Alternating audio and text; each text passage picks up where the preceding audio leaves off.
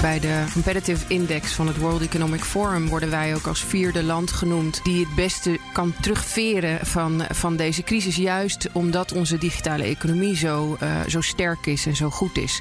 Welkom bij De Verbindende Factor. Ik ben Robin Rotman en in deze serie onderzoek ik wat de impact is van de technologie die alles en iedereen meer en meer verbindt. Het gaat wel goed inderdaad, maar we merken wel dat vooral docenten moeten heel erg schakelen. Daarom hebben wij ook ingezet op lesprogramma's voor docenten juist, om die online didactiek beter te beheersen, want dat is echt wat anders. Dit is een podcastserie van Huawei en vandaag hebben we het over de invloed van corona op digitalisering. Want dat gaat hard. En wat kunnen we eigenlijk leren van deze tijd? En hoe zorgen we ervoor dat iedereen mee kan komen? Te gast Lotte de Bruin, directeur van NL Digital. Doe ik NL Digital tekort als ik jullie de brancheorganisatie van de digitale sector noem? Of dekt dat de lading wel? Ja, dat dekt de lading. Heel goed. Ja. Oké, wat doe je precies? Hoeveel organisaties zijn aangesloten bij jullie bijvoorbeeld? Ongeveer 650. En dat is een hele diverse groep aan leden van infrastructuur, hardware, software, dienstverleners, platforms. Groot, klein, nationaal, internationaal. Dus dat is een ongelooflijk brede groep aan leden die zijn aangesloten. En samen vormen wij een collectief en zetten we ons in voor digitalisering. En John Mulder, jij bent directeur van de stichting Praktijk Leren. Wat doen jullie eigenlijk? Wij maken praktijkgericht lesmateriaal en praktijkexamens voor een aantal sectoren in het middelbaar beroepsonderwijs. Om met jou te beginnen en de jongeren. We gaan het hebben over corona en digitalisering.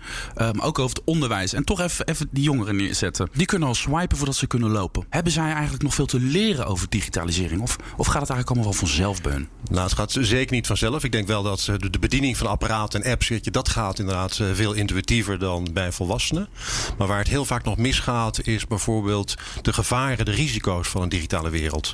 Daar komen we straks denk ik nog wel over te spreken. Daar gebeurt ook wel veel. Maar om al even af te trappen, 16% van alle jongeren heeft al een negatieve ervaring. Dan heb je het bijvoorbeeld over stalking, sexting, hacken, dat soort zaken. Dus er gaat nog wel van alles mis. Ja. Maar Lotte, eigenlijk voor jou ook een soort gelijke vraag. Ik denk dat wij ongeveer dezelfde generatie zijn. John is iets ouder, maar eigenlijk zijn we allemaal oud. Als het gaat over digitaal. Die gasten van tegenwoordig, dat gaat allemaal zo hard. Maar wij weten in ieder geval nog hoe het is om zonder mobieltje te leven. Ja, klopt. En zonder internet alom tegenwoordig. We hebben die jongeren die zo intuïtief met die apparaten omgaan ook een intuïtie voor privacy en veiligheid? Want dat lijkt er niet op. Nee, dat denk ik niet. Ik denk dat dat een foute aanname is dat dat zo is. Als het gaat om mediawijsheid, als het gaat om informatiekunde. Wat gebeurt er met jouw post als je die ergens neerzet? Dat gaat nooit meer weg. Er zit een algoritme achter. En dat is absoluut niet iets wat bij intuïtie hoort. Dat is iets wat je moet leren. Ja. En dat is iets wat je van thuis uit meekrijgt in je normen en waarden of in je opvoeding. Maar dat is zeker iets wat je ook op school mee zou moeten krijgen. Op school is er natuurlijk aandacht voor. Ja. En wat nou zo interessant is aan deze gekke, maffe, crazy coronatijd is digitalisering is heel hard gegaan. Het is vaak een beetje de vraag, is het nou doel of middel? Nou, en nu is het vaak, merk je dat het heel op veel terreinen een middel is. Onderwijs op afstand. We kunnen digitaal vergaderen. We worden er gewoon keihard ingeduwd met z'n allen. Die digitalisering, maakt je hart nou een sprongetje deze tijd? Of wat gebeurt er eigenlijk bij jou dan? Ja, ik ben er heel trots op dat ik, wanneer was het? Een paar dagen geleden las ik dat wij bij de Competitive Index van het World Economic Forum worden wij ook als 4e land genoemd die het beste kan terugbouncen. Ik weet niet hoe je dat echt in het mooi Nederlands zegt. Terugveren van deze crisis. Juist omdat onze digitale economie zo sterk is en zo goed is. En daar ben ik dan wel oprecht trots op.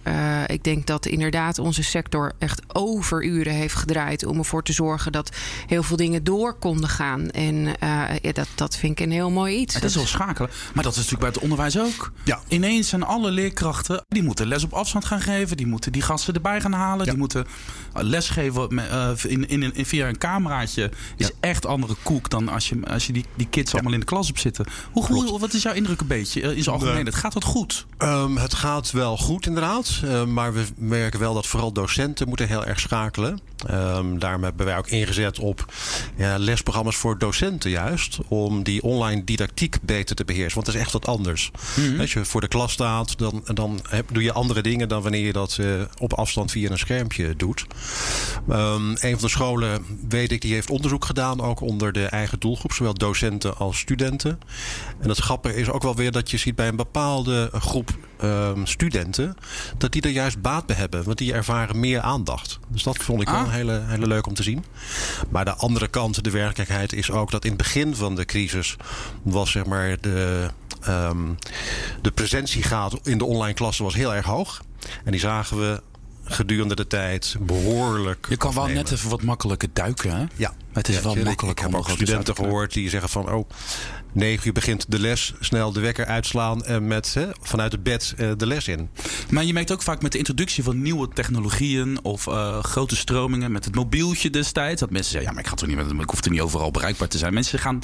De primaire reactie is toch vaak de hak in het zand. Ik heb er geen zin in.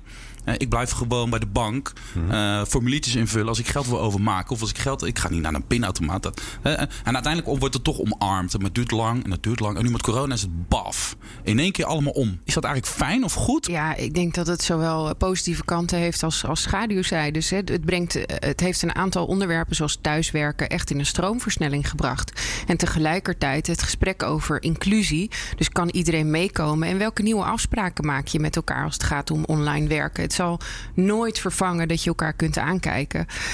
En een vriendin van mij is docent. En die zei, ik had laatst een student die zat met haar moddermasker op in mijn les. En een andere student die rookt. Ja, dat doe je niet tijdens de les in het klaslokaal. Dus je moet weer even gewoon terug naar een soort basisafspraken en dat weer helemaal opnieuw met elkaar uitvinden. Dus het triggert eigenlijk een soort spier die we nog moeten trainen, denk ik, qua flexibiliteit, verandering, hoe gaan we daarmee om? En dan is het inderdaad zo dat de primaire reactie van mensen vaak op verandering is van, dat vind ik eigenlijk helemaal niet leuk, dat wil ik niet. Dus het daagt ons behoorlijk uit. Dat is zeker waar. Maar als je naar het onderwijs gaat, gaat het wel goed? Ja, aan de ene kant gaat het goed. Aan de andere kant waar wel een groot probleem ligt, is echt in het praktijkonderwijs. Studenten kunnen veel minder goed oefenen natuurlijk in de praktijk. De kantoren zijn gesloten. Je moet op de werkvloer afstand houden. Maar ook daar zie je wel een vlucht in simulaties bijvoorbeeld. Praktijkleren maakt ook simulatieprogramma's. En die nemen een enorme vlucht. Ja. Klopt. Ja, cool. Daar kan ik wel aan toevoegen dat inderdaad dingen komen in een stroomversnelling en daardoor technologieën daaromheen, zoals virtual reality, augmented reality, dat gaat dus ook nu ineens gaat dat veel harder. De adoptie daarvan, events als een avatar, dat wij elkaar zouden kunnen zien, maar dan in een digitale vorm, is alweer heel wat anders dan online via een schermpje vergaderen of een event hebben. Dus je ziet dat in die stroomversnelling juist technologieën ook een sprong naar voren nemen. Want we gaan straks natuurlijk gewoon vergaderen met een VR-bril op. En dan zit je gewoon allemaal in dezelfde ruimte, terwijl je feitelijk gewoon thuis zit. Ja. Dat is wel vet, toch? Dat is heel leuk.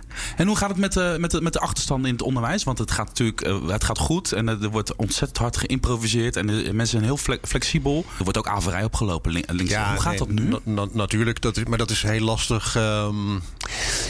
Het is heel lastig om zeker op afstand te bepalen van wie is er niet en hoe hou ik die studenten erbij. Als je fysiek met elkaar in gesprek bent, is dat makkelijker. En wat zijn dan de grote uitdagingen? Is dat de techniek? Dat iedereen die iPadjes tot zijn beschikking? Of is het de didactische uitdaging? Ik denk dat de techniek nog niet eens zo groot, nog niet eens zozeer het probleem is.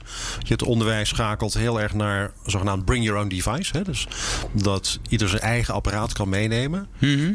De aanwezigheid van apparaten is dusdanig dat dat in principe ook kan. Maar ook het onderwijs heeft wel potjes voor die mensen die het niet kunnen betalen om daarin te voorzien. Ik denk dat het veel meer een kwestie is van, wat Lotte net ook al zei, hoe ga je met elkaar om? Welke afspraken maak je met elkaar? En kijk, in de klas kan je zeggen, we doen het met elkaar. Als jij er niet bent, dan benadeel je de rest. Maar hoe doe je dat dan online? En hoe bereik je ze tenslotte als ze de mail niet meer lezen? Als ze de telefoon niet opnemen? Ze raken onzichtbaar, letterlijk en figuurlijk. Is het ook jouw indruk? Nou ja, gedeeltelijk. Ik merk wel dat toen wij in de gaten kregen hoe groot de impact was van corona in maart, hebben we onszelf als doel gesteld dat iedereen toegang zou moeten hebben tot digitale technologieën en middelen. En toen hebben we wel echt gemerkt in de samenwerking die wij zijn aangegaan, ook met de Alliantie, een project dat heet Allemaal Digitaal, hoe groot ook de vraag is juist naar devices.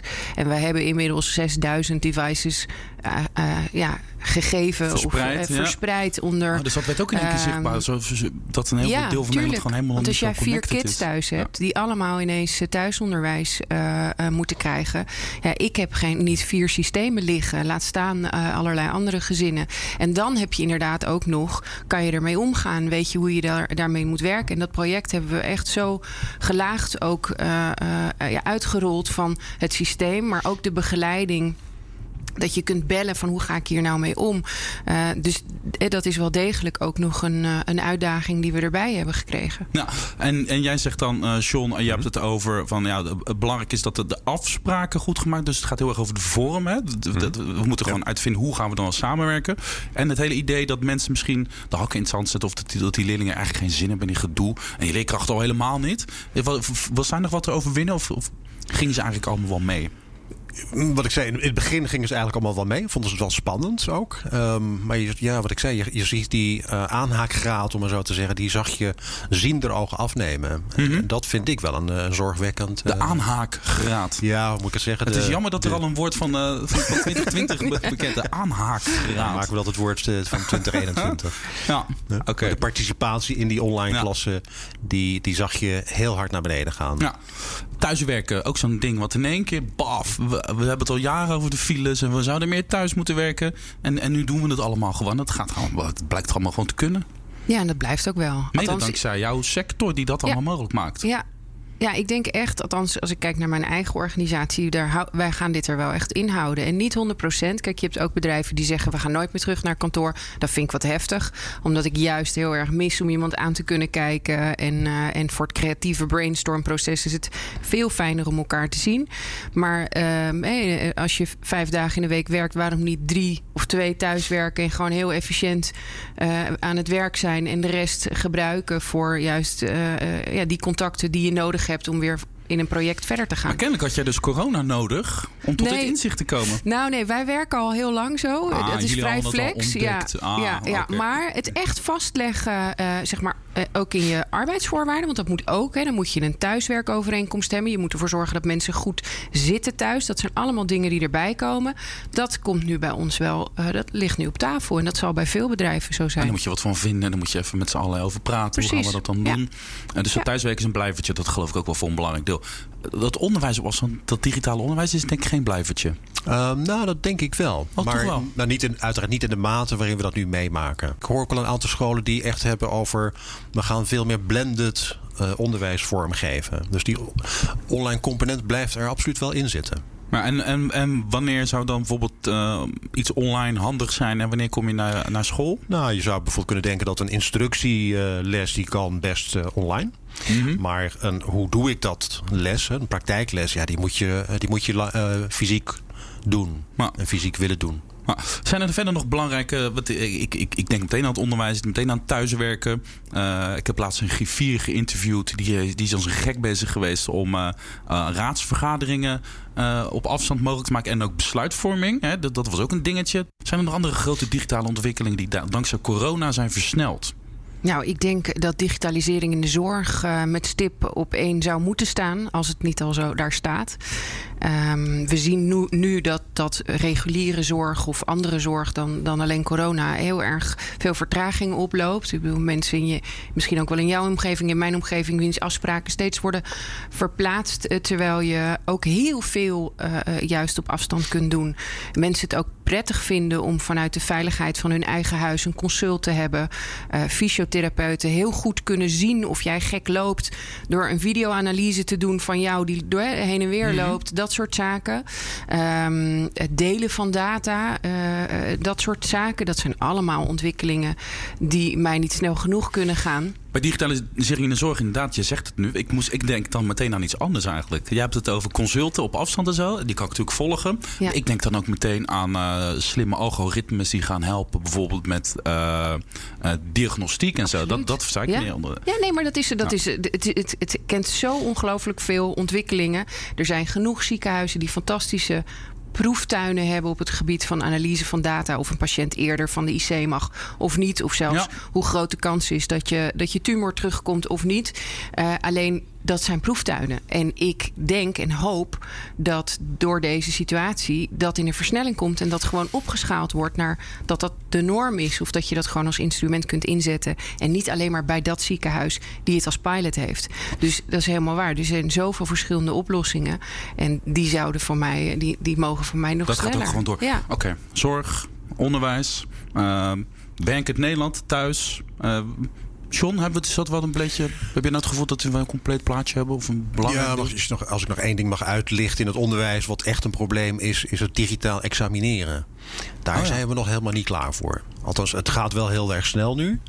Maar het zogenaamd online proctoring verhaal. Online proctoring? Ja, dat is toezicht houden. Normaal heb je 10 studenten in een lokaal zitten. Met 1 of meerdere toezichthouders. Zodat je niet zit te frauderen en af te kijken. En om dat online goed te organiseren, daar staan we naar mijn idee nog echt in de kinderschoenen. Daar zijn weet je wat ik nou zo superleuk wat ik zo leuk vind aan dat ecosysteem waar wij ons allemaal in bevinden, is, jij had het net over de griffiers. Hè? Ik bedoel, daar zit ook een heel groot stuk vertrouwelijkheid in stukken. En zij zijn overgegaan ook naar besluitvorming online. En het vraagstuk wat jij net neerlegt, als je die werelden bij elkaar brengt, dan kan je denken, goh, wat zouden wij van elkaar kunnen leren? En hoe zorgen we ervoor dat dat wel op een goede manier gedaan kan worden? Dat is zo leuk aan digitalisering. Het verbindt. En je kunt even om het hoekje kijken bij je collega van een andere sector. Hoe doen jullie dat? En soms komt dat uit een hele onverwachte hoek. Maar dat is natuurlijk wel waar digitalisering ook voor staat. Weet je wat een leuke gedachte-experiment is? Want je ziet nu dat de digitalisering, de techniek is er klaar voor ook. Hè? Het wordt links en rechts uitgedaagd en getest. En we lopen vast tegen allerlei beperkingen aan. We zijn dingen aan het uitvinden ook wel. Maar je merkt wel, we kunnen wel een heleboel doen. Wat nou als corona 10 jaar geleden was geweest? Als we nog niet zo ver waren geweest. Was dan de impact nog groter geweest? Omdat je dan minder makkelijk thuis kan werken. Minder makkelijk onderwijs op afstand. Zou dat dan nog desastreuzer zijn? Ja, ik geloof heel erg in de veerkracht van mensen. Maar ik denk zeker dat er minder bedrijven klaar waren geweest voor het omschakelen naar thuis en alles online. Ik sprak laatst iemand die zei, wij hebben geen laptops. Wij werken gewoon nog op desktops. Dan denk je, hoe werkt dat? Welkom in 2020. Ja. Maar die moeten dus naar kantoor, omdat ze gewoon niet op afstand kunnen werken. Nou, ik denk dat het percentage bedrijven 10 jaar of 15 jaar geleden groter is dan nu, die tegen dat soort praktische issues aan zouden lopen. Dus, En over het onderwijs is het dezelfde vraag. Want je kan natuurlijk van alles roepen over die gasten die lopen de achterstanden op. En het is toch niet goed genoeg. Maar tegelijkertijd, als het 10 jaar geleden was gebeurd, was de klap misschien nog groter geweest. Ik ben ervan overtuigd dat die klap veel groter was geweest. Ja, absoluut. Ja. Nou, tijdens het voorgesprek begon jij over inclusiviteit. Die term hoor je op veel niveaus. En die hoor je in allerlei contexten. Is het term inclusiviteit een ding. Waarom? Je werd echt een beetje fel bijna. Ik wil het ook over inclusiviteit hebben. Ja, en zeker als je het hebt over corona, wat digitalisering zichtbaar maakt. Dan is inclusiviteit een ding, Robin. Zei je zo tegen mij. Ja, klopt. Vertel. Ja. Nou ja, goed, kijk, inclusie staat voor mij voor gelijke toegang, gelijke kansen. En als er nou één ding heel erg naar voren komt door corona, is dat dat dus niet zo is. Dat er een bepaalde groep is die helemaal geen toegang heeft en die daardoor veel meer op achterstand komt, omdat je niet mee kunt komen, omdat je niet begrijpt hoe je met een device om moet gaan. En daarmee wordt de kloof vele malen groter. En ik vind dat wij als sector een verantwoordelijkheid hebben. En die nemen we ook door onder andere dat project wat ik net noemde. Om ervoor te zorgen dat die gap zo klein mogelijk blijft. En ervoor te zorgen dat niet een exclusief groepje mensen mee kan komen en mee kan blijven komen. Maar dat voor iedereen geldt. Dat de toegang tot het speelveld, wat je dan maar de digitale sector mag noemen, dat die gelijk is en dat iedereen daar kan komen. En sommige mensen hebben meer hulp nodig dan anderen om daar te komen. Wat ligt dat op de loer? Dat vooral de mensen die het al goed hadden, er beter uitkomen. Dat ze juist weer gaan profiteren. Ja, dat ligt al sinds tientallen jaren op de loer natuurlijk. Als je kijkt naar Grace Hopper, die een aantal decennia geleden de eerste programmeertaal schreef, die begrijpelijk voor allen moesten zijn. Juist omdat ze zei, iedereen moet leren programmeren, want dit is de toekomst. En de pushback die zij kreeg van de groep exclusieve mannen waren dat in dit geval. Die zeiden nee, wij zijn de enigen die dit moeten kunnen begrijpen. Want het is een machtsmiddel ook. Wij gaan de wereld domineren. Ja, en in dat opzicht, daar moet je voor waken dat je daar niet weer in terechtkomt. Dus ik denk dat dat iets is van alle tijden. Maar nu weer door die stroomversnelling of die loop die erop zit als het ware, komt dat gewoon harder naar boven. Nou, dat zie je in het onderwijs misschien, omdat niet iedereen een iPadje heeft. Jij zegt bring your own device. Ja. Moet je hem wel hebben. Nee, absoluut. Ik denk dat daar zit natuurlijk wel een risico dat niet iedereen beschikt over de juiste apparatuur. Ik zou eigenlijk 3 doelgroepen willen onderscheiden als je het hebt over inclusiviteit. Dat klinkt misschien een beetje raar. Hè? Inclusiviteit betekent allemaal samen. Mm-hmm. En als je toch 3 groepen zou mogen identificeren, dan zou ik zeggen docenten. Hè? Een hele belangrijke groep om zeker niet te vergeten, want die moeten we ook wel mee kunnen. Mm-hmm. Die moeten juist met die nieuwe middelen ook dat nieuwe onderwijs geven. Een tweede groep, zeg maar even de IT-studenten. Nou, daar zijn we met steeds meer partners, waaronder Huawei, bezig om actueel en goed lesmateriaal te ontwikkelen. Maar wat heeft deze opsplitsing in 3 groepen te maken met inclusiviteit? Dat je op al die vlakken moet gaan nadenken, hoe komen deze groepen ieder op zijn eigen manier, hoe gaan die mee kunnen doen? Nou. Docenten, die moeten meedoen met die nieuwe materialen. IT-studenten moeten mee kunnen doen met de allernieuwste ontwikkelingen. En dan de hele grote groep niet-IT'ers en niet-docenten. Mm-hmm. Noem eens wat. Iemand die zorg en welzijn doet. Of iemand die podcastmaker is. Hè? Nou, daarvoor heeft het onderwijs inmiddels keuzevakken digitale vaardigheden bijvoorbeeld. Maar waar ik het begin al even aan refereerde. Het keuzevak digitale vaardigheden. Is dat niet gewoon een verplicht nummer op school? Nog niet. Nog niet. Dat is toch erg? Nee? Dat zou vanaf primair onderwijs moeten. Samen met wat we kan noemen de informatiekunde, dat soort zaken. Oké, dus jij identificeert 3 groepen. En jij identificeert een aantal niveaus waarop je wel of niet mee kan doen. Hè? Je had het net over de haves en have-nots. Je hebt op het niveau van het snappen en het niet snappen. Heb je een niveau? Wat zijn de andere belangrijke niveaus waarop je wel of niet mee kan doen? Ja, kijk, inclusie. Mannen en vrouwen? Ja, precies. Als je dan het hoofdstuk diversiteit erbij pakt, heb je natuurlijk ook allerlei groepen die je kunt identificeren binnen dat thema. Man-vrouw, nou dat doen we als sector echt buitengewoon slecht, die verhouding. En ik zeg altijd van daarin zijn we gewoon een beetje de balans kwijt. Het is voornamelijk zijn het mannen en ik geloof 18% vrouwen. Dat is natuurlijk gewoon, als je het kijkt vanuit dat wij de architecten zijn van de digitale samenleving en wij de digitale sector. Mm-hmm. Maar die architecten die bekijken de zaak vanuit een eenzijdig perspectief. Want je kunt niet anders dan vanuit je eigen perspectief iets En dat is het mannelijke maken. Perspectief. Ja. Ja. Of het witte perspectief. Of zo zijn er verschillende groepen, wat ik al zei, waar je naar kunt kijken. Dan maak je dus ook iets wat voornamelijk gericht is op die groep. En hoe uitzicht dat dan in de producten dan, in de realiteit? Hoe zie je dat dan? Is dat de biases van de... Precies, van kunstmatige intelligentie, sensoren, die werken op alleen een witte huidskleur. Omdat er gewoon simpelweg in het ontwikkelteam niemand zat met een andere kleur. Dat is toch gênant. Dat is vreselijk. Ja. Maar dat is niet expres, dat is niet bewust. Dat is gewoon die soort unconscious bias, wat je dus ook zegt. Mm-hmm. Daar moeten we echt wat aan doen.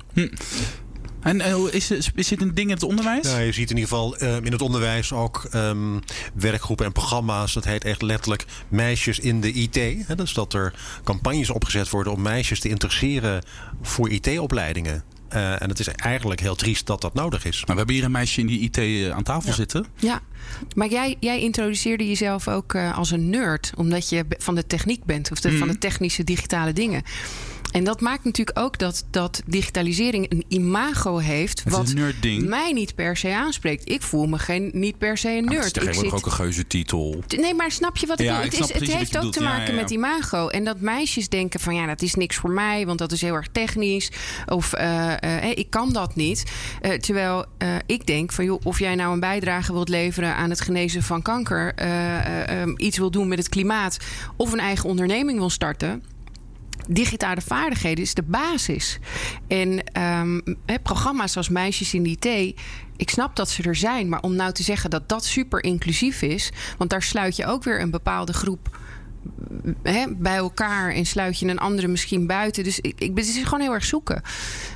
Maar wel heel belangrijk. Merk je ook nu, want we hebben het nu vandaag over de versnelde digitalisering die zichtbaar wordt door corona. Merk je ook dat die kloof ook zichtbaarder wordt nu, deze periode? De kloof tussen de have-nots en de haves. Oh, absoluut. En de kloof tussen de mensen die het wel of niet snappen. Ja. Dat je dan denkt, kijk, ping, zie je wel, we moeten dus aan de slag. Als je het middel niet beheerst, wat ervoor zorgt dat de economie draaiende blijft, namelijk digitalisering, omdat je die vaardigheden niet hebt, dan wordt dat natuurlijk pijnlijk duidelijk. Nou, en wie ze dan aan zet, is dat de sector? Die moeten jullie is het inclusiviteit by design? Ja, nou, ik voel in ieder geval de verantwoordelijkheid dat wij als sector daarvoor staan. Maar je kan het niet alleen, want beleid maken wij niet. Daarvoor kijk je naar de overheid.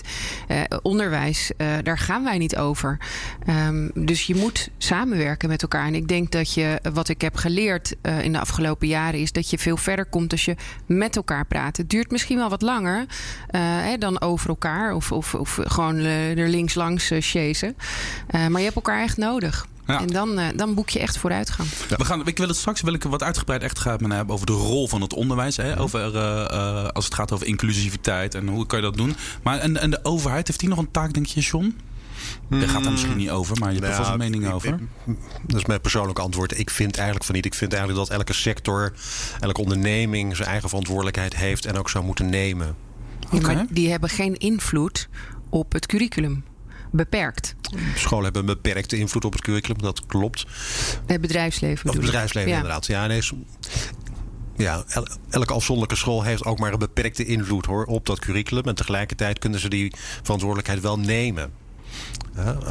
We werken in het beroepsonderwijs met zogenaamde kwalificatiedossiers. Mm-hmm. Nou, ik zal jullie niet vermoeien met hoe die tot stand komen, maar die lopen per definitie 5 jaar achter op de actualiteit. Ja. De scholen hebben een eigen verantwoordelijkheid en kunnen die ook nemen door bijvoorbeeld keuzedelen, in te bedden in het onderwijs van vandaag. En die verantwoordelijkheid vind ik dat ze moeten nemen. Dat is ook een morele verantwoordelijkheid. Mm-hmm. En ik vind niet dat de overheid ons daartoe moet verplichten. Nou, kijk, ik denk dat als ik het goed heb begrepen, hebben scholen zo ongeveer 30% van de tijdsbesteding kunnen ze vrij invullen met wat voor vakken ze willen. Nou, ik zie niet een overweldigend enthousiasme om dat allemaal met digitalisering in te vullen. Ik snap ook dat daar docenten voor nodig zijn en dat die kennis en vaardigheden ook daar nog ontbreken. Maar als ministerie van Onderwijs zou het fijn vinden als we er nou eens een keer voor zorgen dat in de eindtermen die digitale vaardigheden worden opgenomen. Want dat dwingt scholen om het aan te passen. Het lesmateriaal, dat dwingt de PABO om op te leiden. En zo krijg je de boel wel in beweging. En dat kan ik als vertegenwoordiger van het bedrijfsleven of bedrijven zelf nooit voor elkaar krijgen. Wat wij kunnen doen en wat we ook doen is zeggen van wij gaan ook lesgeven. Maar daar is natuurlijk maar beperkt tijd voor. Want je hebt ook gewoon een dagtaak aan je baan. Dus ik heb daar toch echt meer stappen nodig van de overheid om dat echt dat in beweging te krijgen. Ja. Nou, John? Nou, interessant dat je dat zegt. Ik merk vanuit het mbo in ieder geval, waar ik heel veel mee te maken heb, een enorme behoefte om juist met dat bedrijfsleven aan tafel te zitten. Om te bepalen wat is er nodig. Wat hebben die jongens en meisjes die beginnen nodig? Wat moeten ze kennen? Wat moeten ze kunnen? En wie moeten ze zijn? Qua beelding, qua persoonlijkheid, zeg maar. Ja. En die input moeten we uit het bedrijfsleven krijgen. Die ga je niet krijgen uit de overheid. Ik ben het met je eens dat de overheid best dwingend kan zijn. En dit moet er in ieder geval in zitten. Maar laten we eerst eens proberen veel nader tot elkaar te komen. Het is heel mooi dat we nu hier aan tafel zitten. Oké. Keuzevak digitale vaardigheden wordt gewoon een verplicht vak. Wat mij betreft wel, ja. Moeten we nog leren, dat was een tijdje 10 jaar geleden, was het ineens, we moeten allemaal leren programmeren. Toen was er volgens mij, daarna kwam er weer een stroom. Maar dat hoeft helemaal niet. Wat moeten we gaan programmeren? Moeten we nerdtaal gaan leren spreken? Zeker. Toch wel? Ja, nou ja, kijk, ik denk dat als je van kleins af aan spelenderwijs daarmee bezig gaat en dat je je eigen treintje kan laten bewegen door een simpele algoritmes te leren analyseren en dat soort, dus hoe je daarmee omgaat, hoe dat werkt. En dat betekent helemaal niet, het is net als wiskunde. Iedereen leert rekenen, maar niet iedereen wordt wiskundige of econoom. En dat blijft kleven aan digitalisering of aan IT, dat je dan iedereen programmeur. Nee, iedereen basisvaardigheden om in de toekomst... en we weten niet eens hoe die beroepen eruit gaan zien... maar die basis hebben. En ik sluit me helemaal aan bij wat jij zegt. We hebben het bedrijfsleven en scholen hebben elkaar nodig. Ik sprak net meer de overheid aan van... daar moet ook wat gebeuren in het beleid. Duwen. Ja. Dit spreekt jou natuurlijk wel aan wat zij nu zegt, of niet? Ja, als praktijkman. Ja, als praktijkman. Ik denk zeker dat we in de praktijk moeten gaan kijken van wat is er nodig. Moet iedereen leren programmeren? Dat vraag ik me af. Ik zou hem ook wel willen omdraaien. Graag, draai jij hem eens om. Degene die IT studeren, op wat voor niveau dan ook... laten we hen vooral veel meer kennis laten nemen van andere sectoren. Je hebt het net al even gehad over de zorg. Nou, wat zijn nou de overkoepelende thema's die spelen in zorg? Dan heb je het bijvoorbeeld over monitoren, over registreren, analyseren. Zelfzorg, diagnostiek. Ja. Als je kijkt naar de zakelijke beroepen, daar heb je allerlei workflows. Nou, leer IT-studenten ook meer van dat soort processen en begrippen, zodat ze die sneller kunnen digitaliseren. Nou, hier word jij natuurlijk weer vrolijk van, of niet, als je dit dan weer hoort? Ja, kijk, ik denk dat juist op dat snijvlak van die twee werelden... van digitalisering en een andere sector van vak... dat is natuurlijk waar all the magic happens. Daar komen de fantastische innovaties vandaan. Zet hem eens dramatisch neer. De wereld verandert snel en de toekomst komt steeds sneller dichterbij. De term exponentiële groei geldt niet alleen voor virussen... maar juist voor de technologische ontwikkelingen. De wetten van Moore, die rekenkracht wordt elke 1,5 jaar... gaat 2 keer zo hard, et cetera. Het gaat heel hard. Over 10, 20 jaar dan zit technologie, digitalisatie ze overal. Het zit letterlijk in onze kleding, in onze huizen, in onze steden. Zijn we die jongeren genoeg aan het klaarstomen? Want die gasten die John aan het opleiden is... dat zijn de mensen die er voor gaan zorgen dat die wereld later gaat draaien. Zijn we ons ervan bewust hoe nodig het is dat we die generatie op gaan leiden? Nee. Nee, ja, ik wel. Ja, jij wel. Ah. En John misschien ook. En jij ook. Maar ik heb geen idee hoe we dat doen. Nou ja, ik weet dat het vanaf primair onderwijs wordt het gewoon nog niet meegegeven. En dat maakt dus ook dat jongens en meisjes ook, vooral even benadrukken, niet kiezen voor een vervolgstudie of niet logischerwijs kiezen voor techniek of wat dan ook. Dus het is een aaneenschakeling van dingen, omdat je het niet vanaf primair onderwijs doet. En jij zegt digitalisering is overal. Ja, wiskunde is ook overal, natuurkunde is ook overal, chemie ook. Dus waarom zou dat niet, als we concluderen dat het overal is, dat het een laag is die in ieder vak, in iedere sector zo belangrijk is, dan is het toch niet te bevatten dat dat niet wordt gegeven. Als handarbeid of wiskunde of verkeersveiligheid, dat soort zaken wel wordt gegeven. Ik zeg niet dat het ten koste van moet gaan. Nee, helemaal niet. Want ook digitalisering kan je supergoed bovenop een vak geven. Maar ik kan dat niet bevatten. Dus. Maar is dat niet dan? Dat het niet een vak apart wordt, maar dat je het bij elk vak gewoon eigenlijk meeneemt als een soort basis? Ik kan me helemaal aansluiten bij wat Lotte zegt. Er is geen doorlopende leerlijn, zoals we dat in het onderwijs zeggen. Die begint binnen het basisonderwijs en doorgaat tot en met het allerhoogste niveau. En natuurlijk wordt niet iedereen programmeur. Maar het zou goed zijn dat we met elkaar veel intuïtiever gaan snappen wat technologie doet, wat technologie kan. En hoe je daar zelf in je dagelijkse werk en leven mee om kan gaan. En dat kunnen we denk ik wel bereiken door daar echt een doorlopende leerlijn van te maken. Maar jij bent van het Stichting Praktijk Leren. Ja. Dus jij bent de man die ervoor zorgt dat die kids de wereld ingaan, de praktijk ingaan. Zijn er genoeg contacten? Is er genoeg kruisbestuiving tussen de sector die hier aan mijn rechterhand wordt vertegenwoordigd en de onderwijssector? Eerlijk gezegd, gebeurt dat genoeg? Te weinig, vind ik. En die roep vanuit het beroepsonderwijs is heel erg luid. Die wordt steeds luider. Het mbo verschuift eigenlijk van halverwege tussen dat continuum van theorie en praktijk. En daar zitten wij ook. Met onze online simulatie zitten wij ergens halverwege. Maar de scholen willen steeds meer naar wat ik noem echtere praktijk. Maar daar hebben we dat bedrijfsleven keihard bij nodig. Ja. Om te bepalen wat moet er dan geleerd worden. En ook wie moet je zijn. Met welke set aan karaktereigenschappen en gedragscomponenten zeg maar, kom je binnen. Waarmee ga je het overleven of waarmee absoluut niet. Dat is knetterhard nodig, zeker in dat mbo. En een tweede component is... Maar dat moet toch niet zo, sorry onderbreken, dat moet toch niet zo moeilijk zijn om dat te organiseren? Want ik zie hier in het bedrijfsleven super veel enthousiasme om dit erin te duwen bij die jonge honden. En ik zie bij jou een soort... makkelijker gezegd. Ik zie jou ook grabbelen van kom hier, want we hebben jullie ook nog. Het is door die zinnen heel snel achter elkaar uit te spreken klinkt het heel eenvoudig. Maar de praktijk is heel erg weerbarstig. Ja, okay. Precies wat Lotte zegt. Bedrijven zijn heel erg druk met hun eigen ding. Weet je? En dan komt er een student binnen en die moet je dan ook nog een keer bij de hand nemen. Dat is enorm tijdrovend, kan ik je melden. Maar het is wel nodig. Maar wie is hier aan zet dan? Wie moet dan initiatief nemen? Is dat het onderwijs dat naar jullie toe moet komen, Lotte, om te zeggen van hé man, maak plek voor onze leerlingen? Of zijn jullie het die gewoon die gasten moeten, dat trage, logge schip van het onderwijs? Van jongens, let op, want jullie zitten op het verkeerde spoor. Wie moet hier nou dan initiatief nemen? Ja, voor mij is het halen en brengen. Okay. Het moet van beide kanten komen. Oké. Ja. Dat doe dat dan. Nou ja, kijk, ik weet natuurlijk, als het gaat om individuele contactmomenten tussen bedrijven en onderwijs, ben ik ervan overtuigd dat er ongelooflijk veel gedaan wordt. Het is alleen, zeg maar, om vanuit versnippering is ook een uitdaging, zowel bij onze sector als bij het onderwijs. Dus hoe zorg je er nou voor dat je die boel bij elkaar hebt en voor een structurele oplossing zorgt? Ik ben ook wel eens een keertje beticht van dat wij een groep, poepende vogels waren die even langskwamen. Ik zal het netjes zeggen. Ja. Maar die zeiden van jullie komen, jullie doen een soort zo. En je dumpt je shit, sorry. Ja. En je bent weer weg. En dan zitten wij en denken we, ja, wat moeten we hiermee?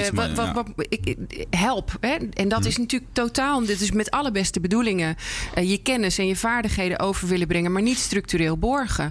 Dus voor mij is altijd de vraag, bij wie moet ik zijn? Want ik heb de PO-raad, de VO-raad, de vereniging van universiteiten. Dus het is best wel uitdagend.